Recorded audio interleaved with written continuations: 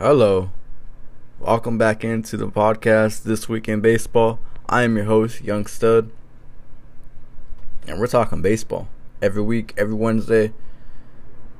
This is episode, I believe, 4 or 5. I'm losing count. Sorry about that, but again, we're about a month into the baseball season already, so let's get right into it. Starting off with what a couple weeks ago, I believe, I made a podcast. If you don't know already, I made a podcast, and then my mic wasn't on, and it never happened. So I went to a game a couple weeks ago, and I said I was going to talk about games that I go to. So obviously, I'm a Dodger fan, and I go to multiple games every single year and see multiple teams every single year, and in those games that I go to, I will basically do kind of a recap of my thoughts and opinions on that team that I saw that game, the Dodgers, obviously, and share my thoughts, right? So I think that's, up close and personal kind of a view of the clubs and the game. So this weekend I went to the Dodger game versus the Phillies. It was the last game of the 4-game set. The Phillies had won the first 3 games. They really took it to the Dodgers in that series. And the Dodgers were able to salvage a game by virtue of a Gavin Lux walk-off, who Gavin Lux was a top prospect in the Dodgers organization. Now, he has not really panned out to be that top prospect, right? If you're a top prospect,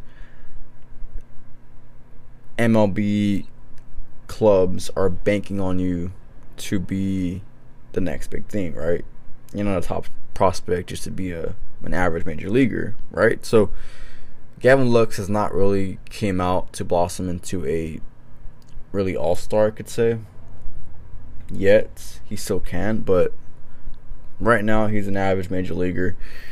And second base, his defense over at second base, not the cleanest. I know the Dodgers have obviously experimented him in the outfield and platooning because the team is really stacked, but he does seem to have a spot at second base on the team, and his defense does need to be cleaned up. Michael Grove got to start that game in his MLB debut. I thought he played really well, pitched really well.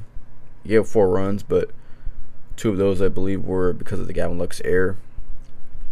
I like his stuff. I think he will be a pretty good pitcher if he keeps working on his stuff in AA, AAA. But overall, the Phillies were no Bryce Harper that day. He had a day off, and I kind of suspected that going in. I really wanted to see Bryce Harper play because who doesn't, right? When you go to a game, you want to see the best players play. Sometimes you might get unlucky and they have an off day, but he had an off day, and that was fine. And Alec Bohm, I'm a big Alec Bohm truther, so it was great to see him play for the first time. He's hitting 300 this season, so he really has found his stride. And I'm very happy for him. I have his autograph. So he needs to find his stride and just earn that spot in Philadelphia and at third base, DH, wherever it may be. All the best to Alec Bohm. But Gavin Lux walked off the Phillies that day on a pretty hot day. I had pretty good seats down at field level behind the dugout. And yeah, it was a great game. It was my second game of the season. Like I said, I will do a Dodger recap. 2 games that I go to, teams that I see. Overall, yeah, again, like I said, it was the first game for me in about 3 years for a 1 o'clock game. Maybe even longer than that, who knows? So, yeah, overall, I enjoyed my time there, and probably go to another game in a couple weeks. Moving on to the East Coast now. Is Aaron Judge going to win the MVP? I would like to see that. I would. Now, he was robbed in 2017. Okay. That was his rookie year. He put, I think, 52 home runs. He was robbed by Altuve, who cheated that year. So, he is due for an MVP. He is now 30 years old, I believe. He came to the league when he was 25, so a late bloomer, and that's okay. That is absolutely okay. Not everybody starts off fast. And for Judge, it's worked out well, right? So, this is his contract year. The Yankees were unable to lock him up before the season started. Rumors were about $210 million for about 7 years. He said nope. Or was it 230? Something like that. He bet on himself, and right now it's paying off. Now, the thing with Judge is never the talent. It's about staying consistently on the field. He's had injury-riddled seasons, which does concern me. So moving forward, for Aaron Judge to be a Hall of Famer, to be a top player in baseball, which he is a top 10 player in baseball, but to be it for the next 10 years or so, he needs to stay on the field. Okay. So I would be a little sketchy about handing him a 10-year contract. 8-year contract is doable. I would probably settle at 7. I would say 7 years, $265. That's at least $30 more million than what he was gonna get. $275 maybe. I think, but I wouldn't pay him $30 million. I just wouldn't. 7 years, $275, book it. That's my deal for Aaron Judge. And I hope he wins the MVP. He's carrying the Yankees to the best record in baseball. I'd love to see it. So, good for Aaron Judge. Now, moving on to a team with a worse record in baseball, the Cincinnati Reds. Hunter Green, the LA native, in his rookie season, threw a no-hitter, sorta, kinda, not really. But he shut out the Pirates on Sunday for 7 2/3, I believe. Gave up no hits, and the Pirates lost. Or I should say the Reds lost. The Pirates won. The Pirates won that game with no hits by a score of 1-0. The Reds they continue to really disappoint me. I did not expect the Reds to be this bad. They've gotten better over the last couple of weeks, but still pretty bad, obviously. If you can't win a game by throwing a no-hitter versus a team, that's pretty bad. You're probably worse than that team, to be honest. So, but Hunter Green looks pretty good. His future looks bright in baseball, so kudos to him on that. We'll see what the Reds do. Talks about selling the team. Fans want that, so it's probably for the best if they do sell the team. But we know owners could be very stingy and very, very unfriendly, I guess you could say. Which is unfortunate, but that's just the way it is for everything. So,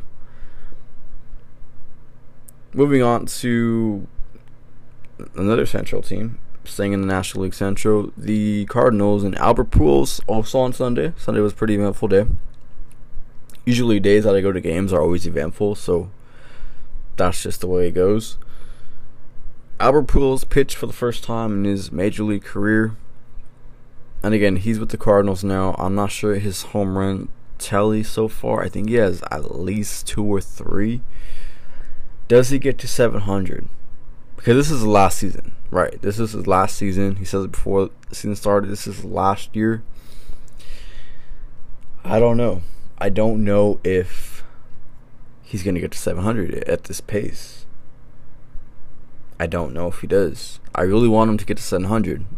The other thing is, the Cardinals come to Dodger Stadium in September, right? So, if he's just chugging along, he just needs about 15 home runs, less than 20 for sure.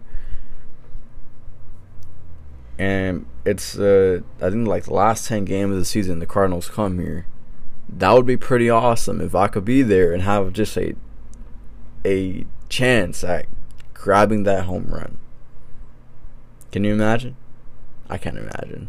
My life would be turned upside down in a good way. That would be quite the home run to catch. I'm just thinking about it right now. I'm like, wow, catching Albert Pujols' 700th home run at Dodger Stadium.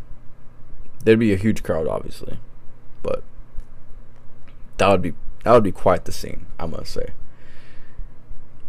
And what should I do with that ball? Because after all, it is my possession. It's not his possession. That goes for every single home run ball that is caught by a fan that has a milestone on it. It's really your possession. Obviously, players and fans make deals, and that's fine. And I would make a deal for sure. But what is a deal worth, right? So I think it's worth a little more than a signed jersey and a bat and a couple baseballs. Just a little more than that, but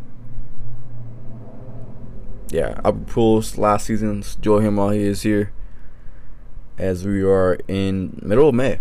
Already the middle of May. Season is already flying by. Seems like just yesterday it just started. I've only gone to 2 games and we're in the middle of May. I gotta pick it up, but I still think we'll get at least between 15 and 20 games in. So,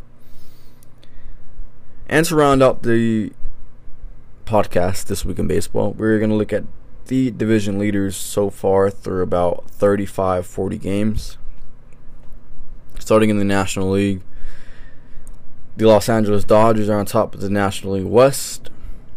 The Milwaukee Brewers are on top of the National League Central. So the Dodgers, obviously the favorites. The Brewers, also the favorites. I always count out the Brewers, and every time I do, they always prove me wrong. So Milwaukee looks pretty good. And the New York Mets also on top of the National League East without Jacob deGrom, who is supposed to be coming back, I believe, in August.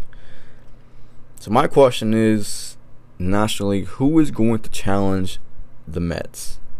Every other team so far in that division is very mediocre, about 6-7 games out. Who is going to challenge the Mets? There's about 3 teams within striking distance, like in the same clutter, and then you got the Nationals at the bottom.